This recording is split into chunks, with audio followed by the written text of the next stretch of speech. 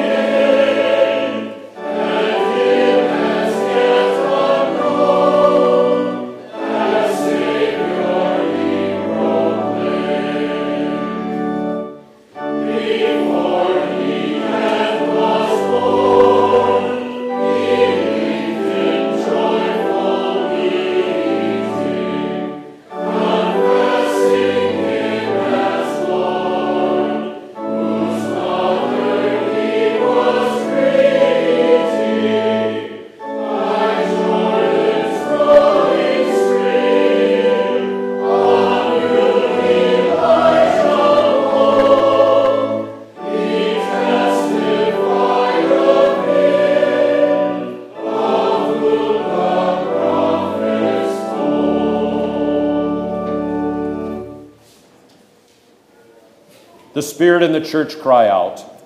Come, Lord Jesus. All those who await his appearance pray.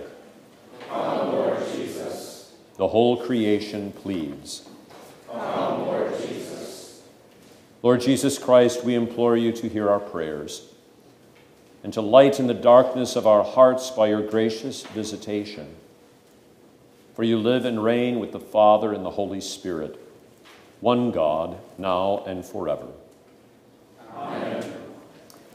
I love these collects in the church here, and Advent in particular. They're so subtle yet powerful. So you have this collect for the third Sunday in Advent.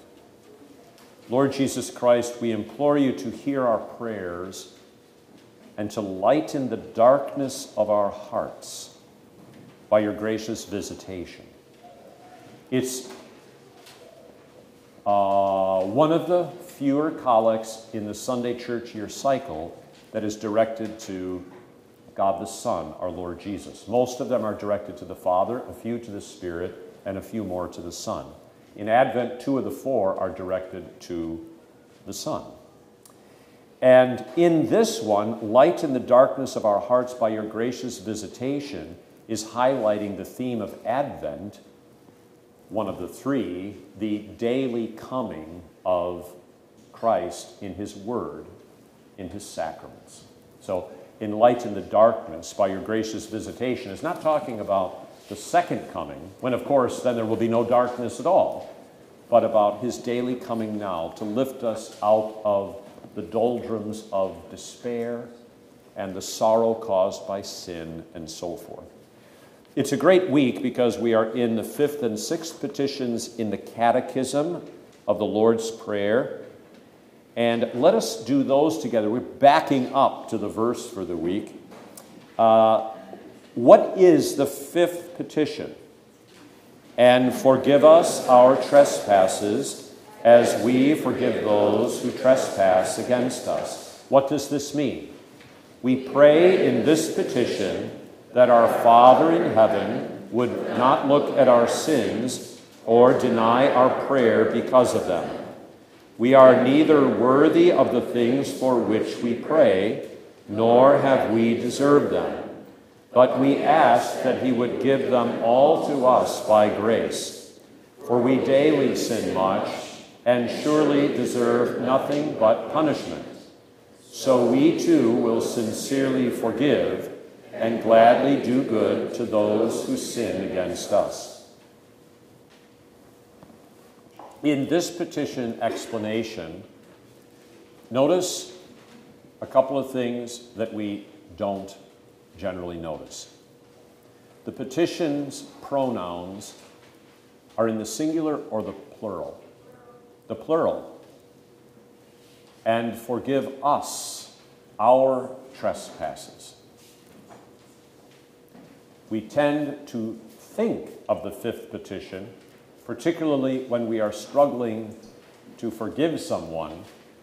Forgive me my trespasses as I forgive those who trespass against me, and I don't do it, and God is damning me because of it.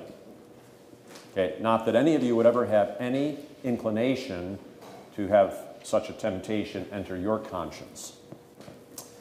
But Luther correctly in his explanation uses the plural pronoun because the petition does. And in recent years, I've been emphasizing, and if you haven't remembered it, I'll repeat it. If you've never heard it, then you get to hear it. This forgive us our trespasses. The us is talking about the company of the baptized faithful. Forgiving the trespasses of those who sin against us, the company of the baptized, the church, is what we are as Christians. And I'd like you to imagine coming to the altar to receive communion, kneeling together with your brothers and sisters, and thinking about the words of that explanation. We pray in this petition that our Father in heaven would not look at our sins or deny our prayer because of them. We are neither worthy of the things for which we pray, nor have we deserved them, but we ask that he would give them all to us by grace, for we daily sin much and surely deserve nothing but punishment. Now you stop right there. That's what we are confessing when we gather together in the divine service in general and when we kneel at the altar in particular. It's one of the reasons why you can't have online communion.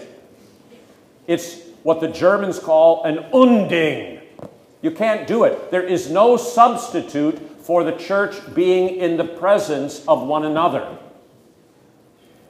Kneeling together, letting go of the sins that you have, not simply against your spouse or your children, but your brothers and sisters, and indeed all people. And Luther correctly emphasizes, he puts the emphasis on the right syllable in that whole introduction up to this point. Unless we learn to believe that he gives us everything by grace because we daily sin much, we deserve nothing but punishment.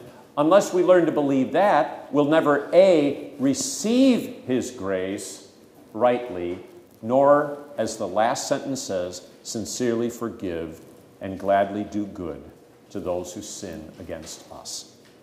Now, bear in mind, the struggle to forgive is not the same thing as Steve Lesage has sinned against me, and by God, I'm going to punish him because of it.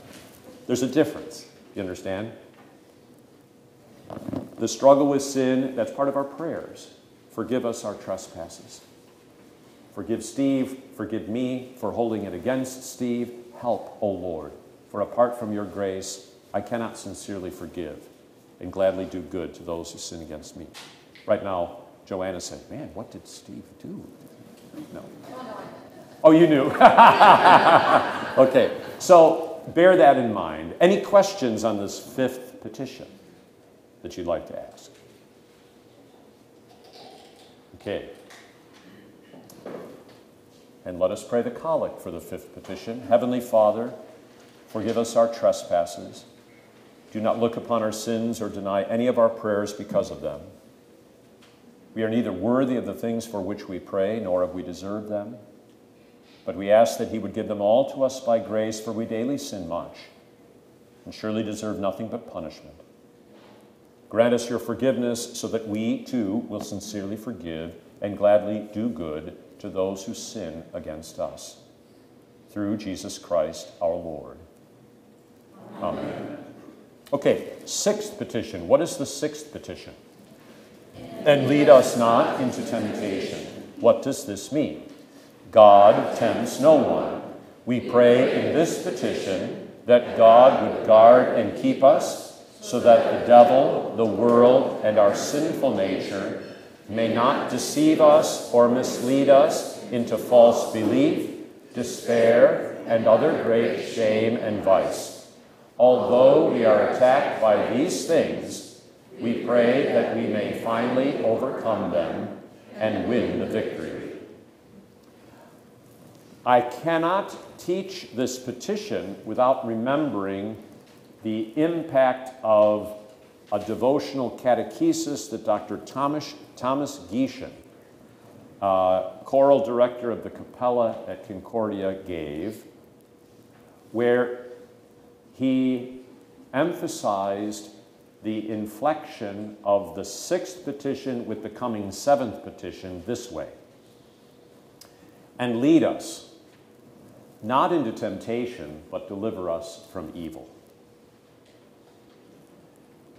As opposed to the emphasis, and lead us not. Okay? Now, Luther understood that. What comes out in English, the Lord's Prayer in Greek is very hard to translate. It's extremely difficult. Surely, it does not mean what Luther said it didn't mean. God tempts no one. But we pray in this petition that God would guard and keep us, so that the devil, the world, and our sinful nature may not deceive us or mislead us into false belief, despair, and other great shame and vice. Although we are attacked by these things, we pray that we may finally overcome them and win the victory. So lead us, not into temptation, but deliver us from the evil one. There is a linkage in every one of the petitions to the one before and the one after. That's the case in the fifth petition, and forgive us our trespasses. This is this special nectar, which she thinks you all should have. Yes. That's why she brought it up to me. Thank you very much. I'm just a two-fisted drinker here this morning, okay? This is, what do you call it, kabunka? Kabunki? It's pronounced kombucha or kombucha. Yeah, I can't ever say that, right? So that's what it is. It's supposed to keep me in good health. L'chaim. Yes. Anyway, and forgive us our trespasses. The and there links you to the fourth petition, give us this day our daily bread. And last week, you meditated upon daily bread includes everything that has to do with the support and needs of the body: food, drink, clothing, shoes, house, home, land, animals, money, goods, a devout husband or wife, devout children, devout workers, devout and faithful rulers, good government, good weather, peace, health, self-control, good reputation, faithful neighbors, and the like. My goodness, if it includes all of that, then this is where the trespasses come into play. In the relationship with our devout husband or wife, which at times isn't so devout, nor are we, so there's sin. So give us this day our daily bread and forgive us our trespasses. So also here, forgive us our trespasses and lead us not into temptation, okay, but deliver us from evil. So they all string together like that paper chain that you make for your Christmas tree. In any circumstances of life, lead us not into temptation. There are always two wills at work, and we mentioned this when we were discussing the third petition, thy will be done. There's the will of God and there's the will of Satan.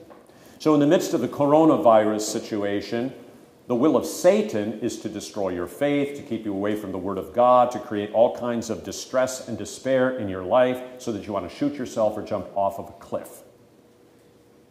Not that any of that is happening in the rhetoric of our world today, but I'm speaking hypothetically. It is God's will in the face of this to draw us closer to the one thing needful. As Jesus taught Martha, Mary has chosen that one thing, to sit at my feet, to hear the only thing that gives true and abiding life. Okay? So here also, God tempts no one. We pray in this petition that God would guard and keep us. That's his will. From the devil, the world, and our sinful nature. That he would guard and keep us so that the devil, the world, and our sinful nature may not deceive us or mislead us into false belief. This is, you never say any of the petitions of the Lord's Prayer following it up with, if it is your will. Because every petition of the Lord's Prayer is first and foremost God's will, because it's God's word. So you don't say, lead us not into temptation if it is your will, but if you want to tempt me and make me deny you and believe all kinds of weird things, that's okay. I mean, what kind of a prayer is that? Okay? So we're praying for the things that we know are God's will, to guard and keep us. Now, what the devil, the world, and our sinful nature are after is that we despair, or that we're driven into some great sense of shame. You know, when you stumble into sin, the devil's will is not simply that you sin, but that you sin in such a way that you deny the things that you absolutely know and believe are true, but you've done it anyway, and you have this overwhelming sense of guilt and shame. Oh my God, what have I done? That's what the devil wants. Because I have sinned so horribly and so magnanimously that now God has cut me off forever. And I'm lost. That's despair. And then vice, if that's what I am, I might as well just be what I am. You see? It's like the alcoholic. I'm an alcoholic, so I might as well just drink and drink and drink myself into oblivion. There's the vice, the sinful habits of destruction. So the devil wants you to believe, you are a wretched, foul sinner, and there is no hope for you, LaFleur, so you might as well just indulge every appetite of your flesh. Okay? That is never God's will. Rather, God's will is that we believe the truth of the gospel. So at the heart of being led out of temptation is to believe the certainty of the gospel. This is why I always tell people when I'm just no good. Well, you may be no good, but God declares you righteous. I'm just a poor, miserable sinner. I know, so am I. I'm worse than you. But Christ has taken your sin. He has suffered and died upon the cross, and He declares you righteous and forgiven. You're the apple of His eye. Do not be afraid. That final word, that's the ultimate word. The penultimate word, we're sinners. But the ultimate word is we are justified, declared righteous by faith in Christ. So that runs throughout the Lord's Prayer. The doctrine of the justification of the sinner before God by grace alone, through faith alone. Forgive us our trespasses and lead us not into temptation, believing that I am not a righteous Christian, but deliver me from the evil one who wants to destroy that faith and reliance upon Christ. Wallace! Did Luther write these, what does this mean, specifically for preparation for Holy Communion? Oh, that's a fantastic question. Did you hear it? Did Luther write these explanations, particularly as preparation for Holy Communion? I had never conceived of it in quite that way with that question, but I think you're actually quite right. I have entered into the discussion, but late, that people talk about the Lord's Prayer is the fourth petition Eucharistic. Give us this day our daily bread. Because the catechism, small catechism, focuses on the ordinary things of life as daily bread. And it's actually the wrong question. The entire Lord's Prayer is Eucharistic. Okay? So this is why we don't omit the Lord's Prayer during the divine service at the time of the consecration, even though we may have had a baptism where there's the Lord's Prayer here. So I think you're onto something very significant there, Wally, that think about those explanations in the context of receiving the Lord's body and blood. His name is being hallowed there. His kingdom is coming to us there. Sounds like essential service, wouldn't you say? His will is being done there. He is giving us a daily bread that transcends everything that has to do with the support and needs of the body. He is forgiving us our sins. So I was talking about that, and we're letting go of the sins of others for Jesus' sake. He is leading us out of temptation and preserving us from the evil one. So, yeah, good. Other questions or comments? All right, let us pray based on the sixth petition. Heavenly Father, lead us out of temptation. Guard and keep us so that the devil, the world, and our sinful nature may not deceive us or mislead us into false belief, despair, and other great shame and vice. Although we are attacked by these things, we pray that we may finally overcome them and win the victory through Jesus Christ our Lord. Amen. Now, Galatians 5:17 ties into both of these. The verses on the board as well as in your congregation at prayer. I'm going to erase the hymn number here since we've already sung it. And draw your attention to the idea, the flesh lusts and the spirit lusts or desires. It's an interesting concept. What this verse is talking about is something that is not explicitly named in the verse. And what the verse is talking about is the will, the volition of a person. The flesh, what is that a reference to? The old Adam, our sinful nature. So the old Adam, the sinful nature, the corruption of original sin, lusts or desires to control the will. Okay? The Holy Spirit lusts against the flesh or desires against the flesh to control the will. So Luther talks about a guy being on a horse, drunk, going back and forth from side to side. The influence of our flesh and the influence of the Spirit means that there is a tug of war that involves the will. Okay? And faith affects the will. That's why I said earlier, the devil, the great shame and vice. You know, God tempts no one. We pray in this petition that he would guard and keep us so devil, world, and our sinful nature may not deceive us or mislead us. The devil is always taking an element of truth and twisting it to conclusions where God does not want it to go. I assure you, God knows your sin and corruption much more than you know it. He knows it fully. And still he sent his Son, still he baptized you, still he absolved you, still he gives you his body and blood. So faith is to believe what is true. And that's the Spirit's work. So that our will is anchored in what God desires. But the flesh is lusting against the Spirit. And the Spirit's desire that our will be anchored in Christ. Okay? So the will is the one thing that is not explicitly stated in this passage, but is really part of the subject matter of this material. Let's say it together. The flesh lusts against the Spirit, and the Spirit against the flesh, and these are contrary to one another, so that you do not do the things that you wish.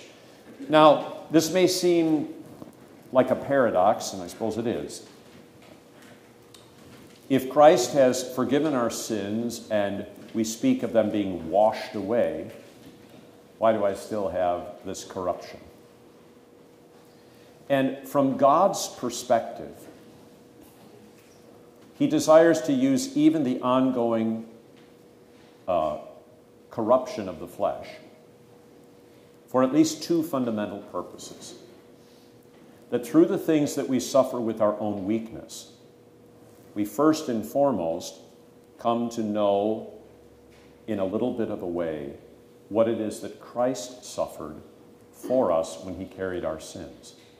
Secondly, in such struggles and suffering where our own impotence spiritually is exposed, we learn to rely upon the grace of our Lord Jesus Christ alone and not ourselves.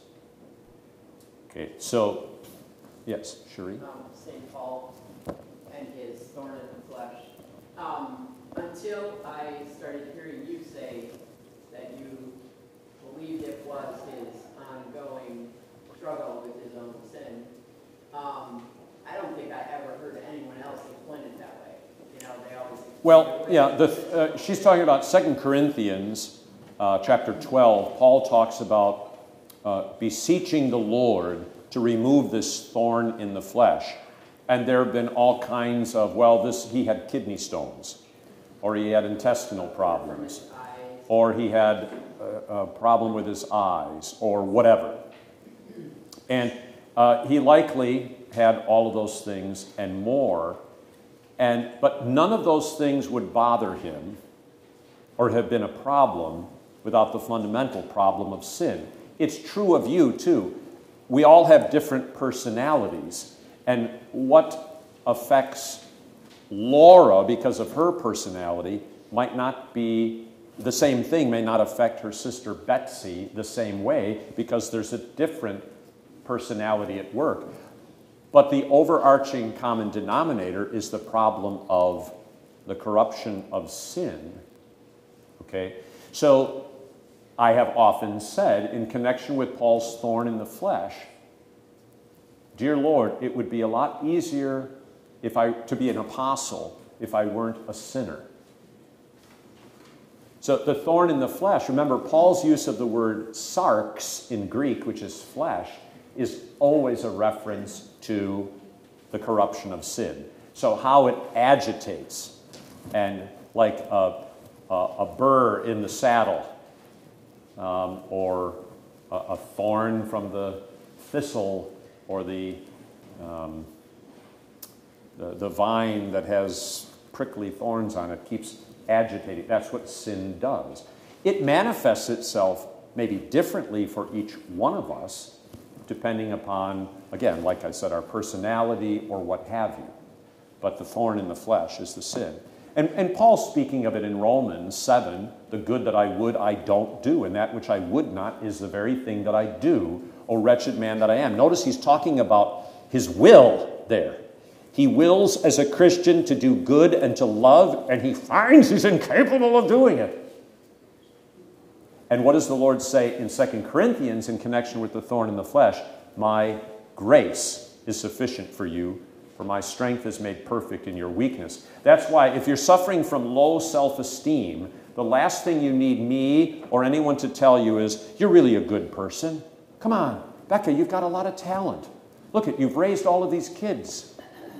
You're still raising these kids, but you've got a lot of talent. But she sees her failings and her shortcomings. Rather, if she's suffering from low self-esteem, you need to hear, your sins are forgiven. Christ is your righteousness. You are a new creation. There's nothing lacking in you. Okay? And in the end, that's what this fifth and sixth petition is all about. Okay? And there should be great comfort in Galatians 5:17, not as if we can, rescue ourselves from this, but that we learn dependence upon the grace of God in this context. All right, let's speak it one more time. The flesh lusts against the Spirit, and the Spirit against the flesh, and these are contrary to one another, so that you do not do the things that you wish. And then the prayer is from Psalm 102. We will not go over it, but I encourage you to look at the catechesis notes on the second half of Psalm 102, and then this prayer that goes with it. Let's turn to Luke chapter 1, and we shall look during this Adventide at the birth of the forerunner. Luke 1, 57 through 80. And there's a few things I want to highlight for your comfort and encouragement on the basis of this text. One of those things is how God was faithful to his promise of mercy in the gospel to Zechariah and Elizabeth, even though Zechariah doubted those promises. It is one of the greatest testimonies of the gospel of salvation by grace and not by works. Because as you recall, when the angel Gabriel appeared to Zechariah announcing that the Messiah was coming and that Elizabeth and Zechariah would be the parents of the forerunner, he doubted. But faith is not a work of ours that merits God's favor. To the extent that there is faith in Christ, it is a miracle of the gospel. So Gabriel doesn't say, "Thus says the Lord, because you doubted my word, I shall cast you out of my sight, and I shall find another more faithful couple, like Larry and Sharon Martin, to be the parents of the forerunner." No, he called Zechariah and Elizabeth, and he was going to keep his word in spite of Zechariah's doubt. That is comfort, especially for you and for me in our doubts. Cindy. So when he called Zechariah, did he know that Zechariah would believe? I don't know. He knows all things.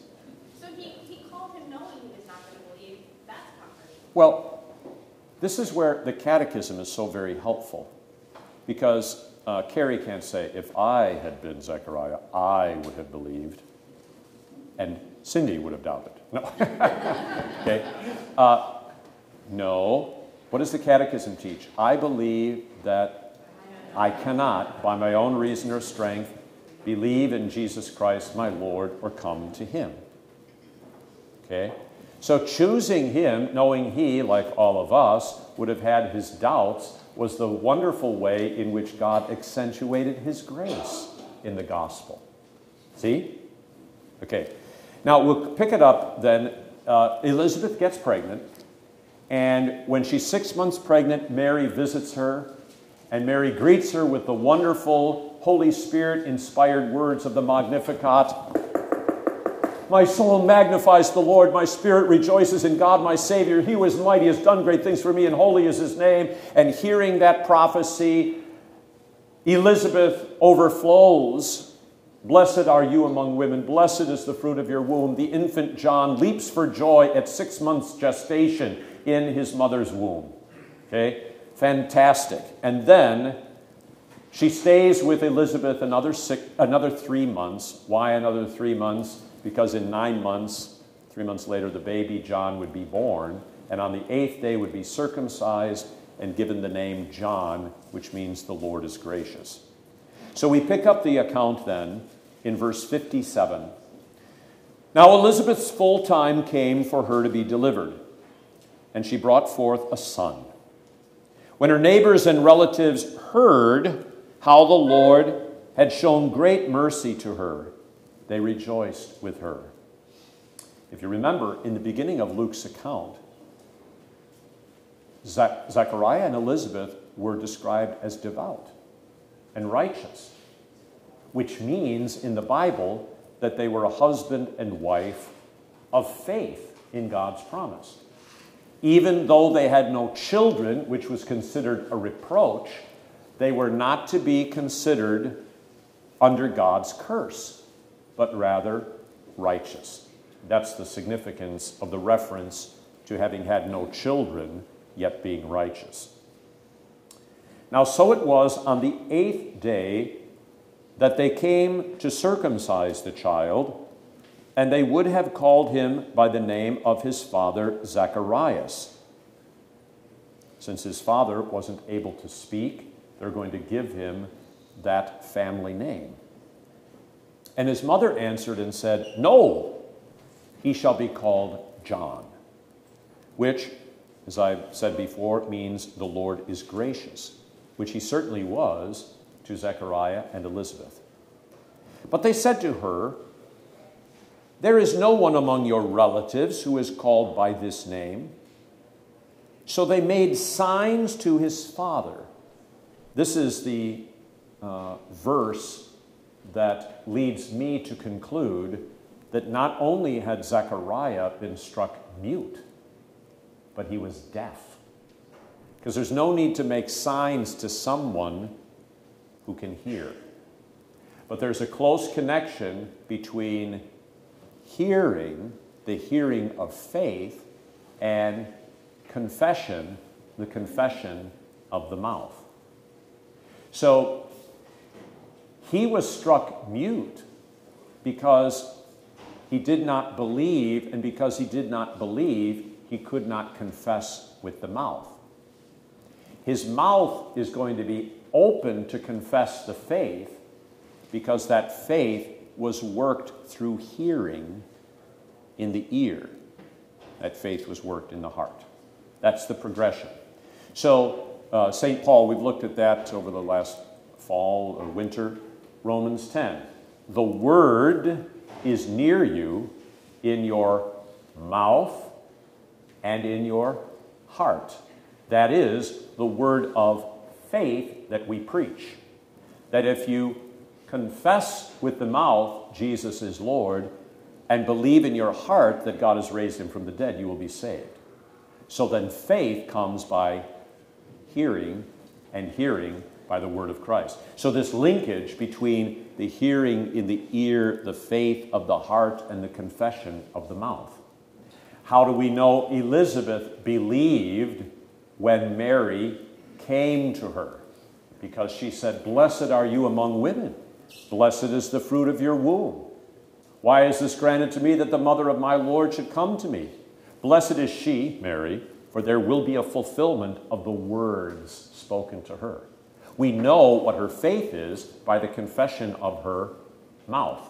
How do we know that Mary believed? Well, when Gabriel came to her, she said, what hymn do we sing? Let it be, let it be. She did say, "Let it be to me according to your word." And then when she went to Elizabeth, she confessed the faith of her heart, born of the word and spirit of God, delivered by Gabriel in the words of the Magnificat, "My soul magnifies the Lord." So you need to see the miracle of the opening of Zechariah's mouth to confess as rooted directly to the miracle of faith, which God's word and spirit alone can work. This is why this is essential service, catechesis, and preaching, to open the ear and the heart to faith so that the mouth confesses. Okay? By the way, we're all going to die someday. However, Christians who receive the word and sacrament are more able, generally speaking, to recover from illnesses than when they do not hear the word and they do not believe, and because of it, they're in a sense of despair. You follow what I'm saying? So the more we hear and receive and believe, the more we learn to rejoice in the Lord always, and those kinds of gifts are what enable us to weather the storms of life. Oh, because of the problem of sin and what this verse says, we may not be able always fully to do so understandably. But by and large, you look at the optimism and the joy in our congregation who's continued to meet throughout this time of pandemic versus those congregations for whom the one thing overarching above all else is that no one should ever get sick. We're going to shut down because that's the most important thing. And what exists there? Despair, fear, anxiety. To which I say, "Begone, Satan." All right, back to the text here. Remember, we talk about his muteness linked to deafness.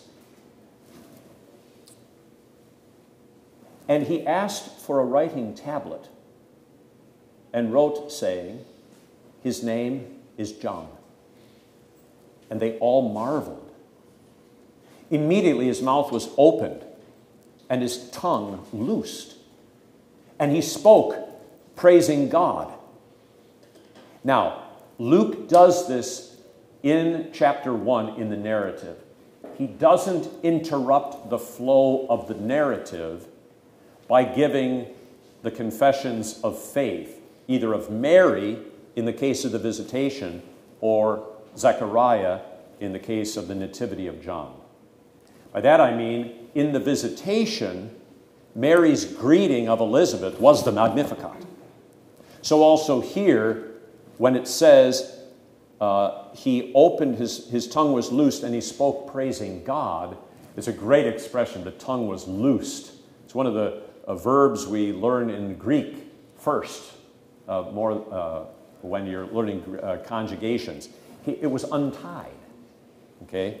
He had been tongue-tied by unbelief, and now his lips were open because faith was opened. O Lord, open my lips, and my mouth will declare your praise. Psalm 51. John? Elizabeth knew that Mary was going to be the mother of her Savior.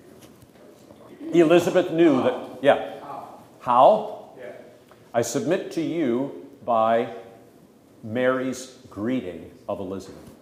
Okay, I got that, but prior to, at least the way Luke has it arranged, Elizabeth has said all these things prior to Mary's magnificence. Well, that's what I'm trying to get you to see.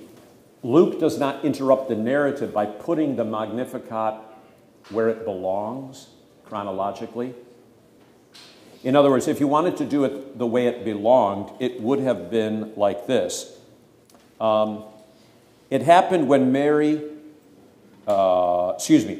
she entered the house of Zacharias and greeted Elizabeth, saying, my soul magnifies the Lord, my spirit rejoices in God my Savior. He who is mighty has done great things for me. That whole Magnificat. And then you pick up the narrative again.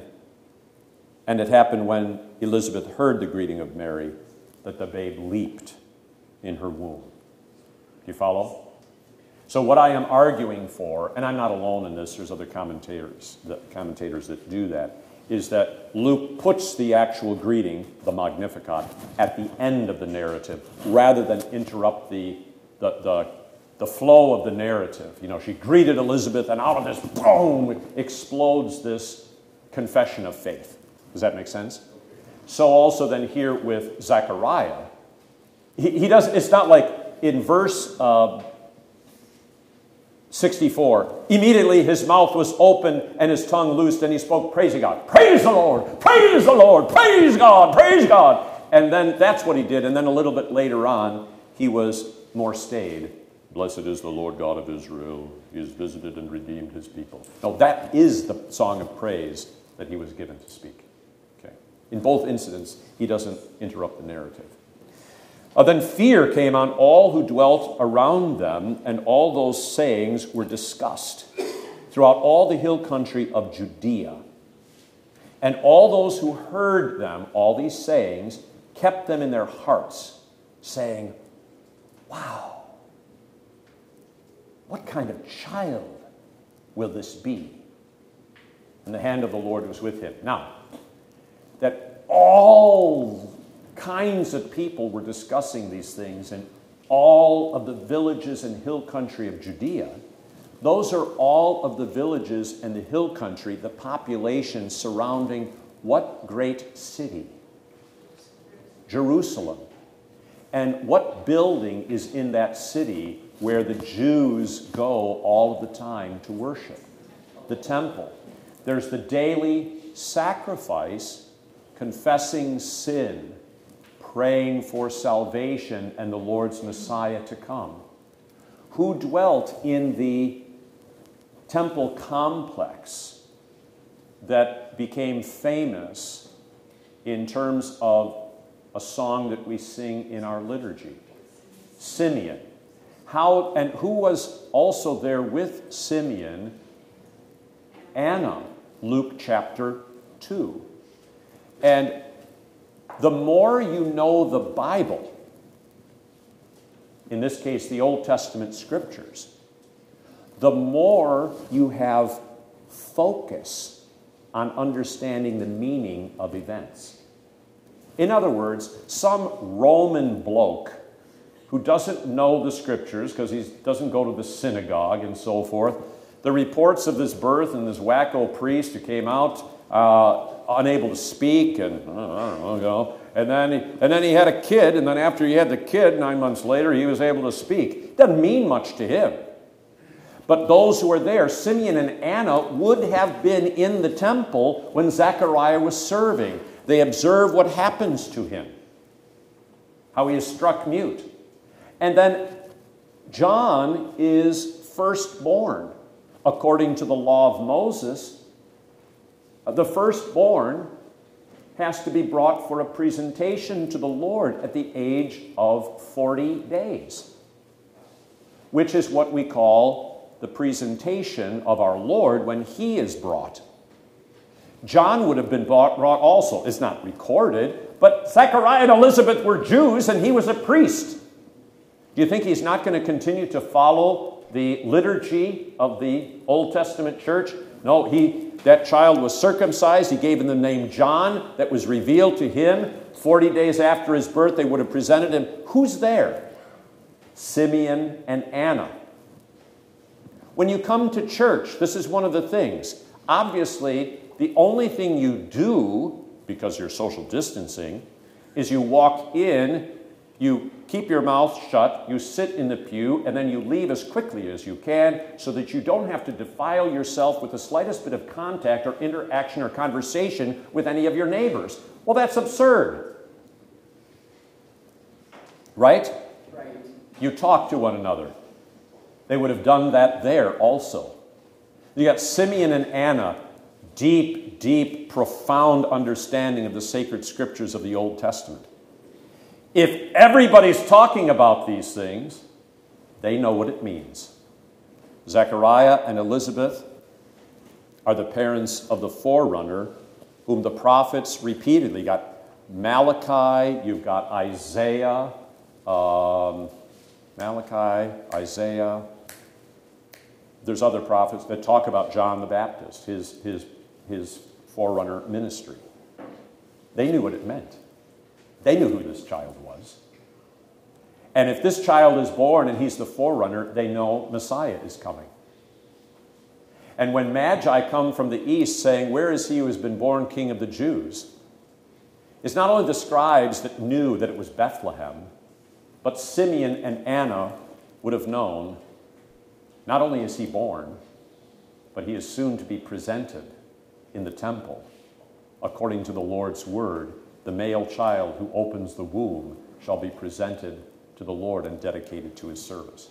This is why when I tell you, as I did in the sermon this morning, that the only ground of certainty for faith, that which creates faith, that which gives strength to faith, and that which gives certainty to faith, is the Holy Scriptures. This is what I'm talking about. When I am through exhausting everything there is to teach about the Bible and the Scriptures, then I'll go on to bring other stories into preaching and teaching. That's a joke. The more we learn the Scriptures, the more faith is deepened and anchored into the Word of God. That's why I said, John the Baptist, are you the coming one or do we look for another? Jesus comforted him and encouraged him by taking him back to those Old Testament scriptures, saying, go and tell John the things that you hear and see. Should have had the choir sing this morning. Go and tell John what you see and hear. Cherie? When Luke says sayings, plural, he's talking about all the sayings. Right? Yes, yes. He's talking about every... Think about Mary, all... Because, and it's no wonder Simeon and Anne knew probably that Mary was the mother. Absolutely. And when they saw them. Absolutely. All of these things. You think about, it hasn't happened yet, but you think about the shepherds. The shepherds, after the angel of the Lord and the glory of the Lord shone around them, and they were sore afraid, and the angel said, do not be afraid. The shepherds went home, and their wives asked them, so how was shepherding? Same as always. Are you kidding me? They made widely known the things that were told them concerning this child. See, when the liberals talk about oral tradition, they do so, especially this was in the 50s and the 60s, the Seminex garbage and all that. When they talk about oral tradition, they talk about oral tradition as a way to undermine the biblical inspiration of the Scriptures. But as if Well, since people were talking, then it's all fabricated and made up. Are you kidding me? There is oral tradition. And the shepherds and the wise men and Mary and Elizabeth and all of those people who heard of these things, they were good gossips all around Judea. And it was on the basis of the good gossip of all of the things that they had heard that faith was created, an anticipation for Messiah. He's at the door, the awesome, at the threshold of the great and awesome day of the Lord, which would be his death and resurrection. Okay, so he's about to be revealed. Pastor Gelbach. Just thinking, an old man and an old woman have a baby. Don't you think people are going to talk about it? Nah, it's no big deal. Of course. You see the point? You see, will you stop spending all this time on Facebook? Well, yeah, all right. So then fear came on all who dwelt around them, and all those sayings were discussed throughout all the hill country of Judea, and all those who heard them kept them in their hearts, saying, what kind of child will this be? And the hand of the Lord was with him, which is another way of saying the word of the Lord was with him. Now his father Zechariah was filled with the Holy Spirit and prophesied, saying, and this is his song of praise, the Benedictus. First, what I want you to notice in these opening lines is Jesus the Redeemer?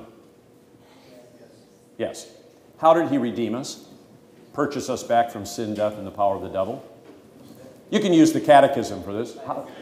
With his holy, precious blood, and with his innocent suffering and death. Zechariah, in his song, this man of doubts, now, because of the word fulfilled and the miracle of faith, now he speaks as if Jesus, who is the Redeemer, who is at this moment just 3 months gestation in his mother's womb, as if he had been born, lived, suffered, died upon the cross, and risen again. Blessed is the Lord God of Israel, for he has visited and redeemed his people. He's still in Mary's womb, but not for faith, because faith rests in the certainty of God's word. Take it to the bank, and has raised up a horn of salvation for us in the house of his servant David.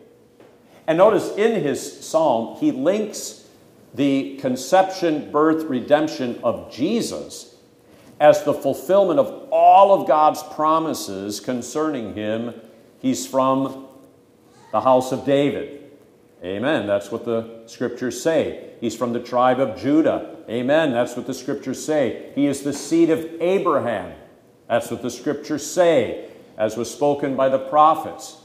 Since the world began, he's going to say. In other words, Luke records that Zechariah understood what Luke is going to record Jesus teaching the Emmaus disciples in Luke 24. Was it not necessary that all things be fulfilled which were written in the law of Moses and the prophets and the Psalms concerning me? And beginning at those scriptures, he opened up to them their understanding. So Zechariah has that. As he spoke, verse 70, by the mouth of his holy prophets who have been since the world began. So Zechariah declares a great truth that Luther championed and other theologians, that the entirety of the Bible and the prophetic and apostolic witness is about Christ. And this is what the prophets spoke. Verse 71, that we should be saved from our enemies and from the hand of all who hate us. To perform the mercy, that's what Jesus would do, perform the mercy promised to our fathers. So promised, again, going back to words, and to remember his holy covenant, namely the covenant made to Abraham, Isaac, and Jacob, the seed of Abraham, who would bring the blessing of salvation to all the nations. The oath, he calls the covenant an oath, a promise which he, the Lord, swore to our father Abraham. Another man who, from the get-go, absolutely believed the promise of the Lord without the slightest bit of doubt ever, right? Wrong. We're not having this kid. Let's do something about it. And Sarah sends Hagar, her Egyptian servant maid, to have intercourse with him. And then she gets pregnant, and Ishmael is born, but he ain't the son of the promise. He's the son of a slave woman. So the oath which he swore to our father Abraham to grant us that we, being delivered from the hand of our enemies, might serve him or worship him without fear, in holiness and righteousness before him all the days of our life. Again, the second article of the Creed in the Catechism, serve him in everlasting righteousness, innocence, and blessedness, which is a reference to Christ. And then Zechariah, likely holding the newly circumcised John in his hand, consoling him from this wound suffered when the foreskin was cut, says to him, "You, child, will be called the prophet of the highest." So he's talking to John. John will be the prophet of the highest.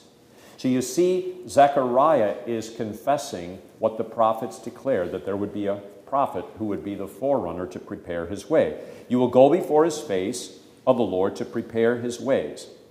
Now, obviously, John, not having reached the age of accountability, being incapable of having faith, this word to him was wholly and utterly and completely unnecessary. Wrong. This word is as efficacious for the infant John at 8 days of age as the word that was spoken here at the font to, see, who in this room was baptized here at this font? You were, Joe? No, your children. You were? Not by me, but by, who was the pastor? Pastor Mikal. How many years ago, Joe? 38. Look at 38 years ago, that word, Joseph, Thomas, I baptize you in the name of the Father and of the Son and of the Holy Spirit. The word that Zechariah spoke to infant John was as valid as the word spoken to Joseph Thomas in the water of baptism by Pastor Mikal some 85 years ago. No, how many? Just because I'm sitting in Pastor Silpo's seat doesn't mean... I know, it's really, you're throwing me. You look so much like him. Okay? But I want you to see this. The word, don't underestimate the power of God's word. What did John do in the womb of his mother? Holy Writ says he leapt in his mother's womb for joy. You don't have joy unless you have faith. And you don't have faith apart from a miracle of the Holy Spirit and the Word of God. Okay. You'll go before the face of the Lord to prepare his ways, to give knowledge of salvation to his people by the remission of their sins. Do you know what the prophet says? No longer shall they say, know the Lord, for they all shall know me, from the least of them to the greatest of them, says the Lord, for I will, you know what comes next? I will forgive their iniquity, and their sin I will remember no more. So this is a characteristic of praise songs that are the proper kind. The proper praise songs are echoing that which the Word of God has already proclaimed. So they all shall know me, from the least of the greatest. What prophet? Does anybody know? Jeremiah. They all shall know me, from the least of them to the greatest of them, says the Lord, for I will forgive their iniquity, and their sin I will remember no more. So how do we know the Lord? We know him by him forgiving our sins. So John introduces Jesus to the multitudes by forgiving them their sins in the waters of the Jordan when they came out to him, having heard his preaching, confessing their sins, and they were baptized. To give knowledge of his salvation to his people by the remission of their sins through the tender mercy of our God, with which the day spring, which is the dawning of a new day. Who is the day spring? Christ has visited us to Give light to those who sit in darkness and the shadow of death. Notice how that echoes Isaiah. We'll hear it on Christmas Eve. The people who walked in darkness have seen a great light, to guide our feet into the way of peace. See, it's spot on, reflecting Isaiah 9. The people who walked in darkness have seen a great light. Well, then their feet are led into the way of peace, the peace of sins forgiven. All right. So the child grew and became strong in spirit and was in the deserts till the day of the manifestation to Israel. 30 seconds. Any last question or comment? Beth. I know we aren't supposed to read Facebook, but I thought it tied in with what you were talking about before, that a survey did come out that I thought was fascinating, and I do like when that happens. And that is that the mental health of people in the United States is on a decline and is the lowest level ever, except for those people who have been attending church regularly every week. Their mental health, they state themselves, has improved over the last 9 months. So it is an essential service. There you go.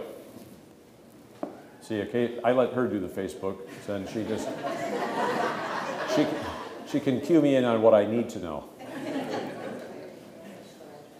All right. Let us pray. Most merciful Father, comfort us with your Holy Spirit, that we may patiently endure our afflictions and acknowledge them as a manifestation of your fatherly will. Preserve us from faint-heartedness and despondency, and help us to seek you, the great physician of our souls. When we pass through the valley of the shadow of death, do not allow us, in our last hour, for any pain or fear of death to fall away from you, but grant us a peaceful departure and a joyful entrance into your eternal kingdom. Through Jesus Christ our Lord. Amen. All right. If you're not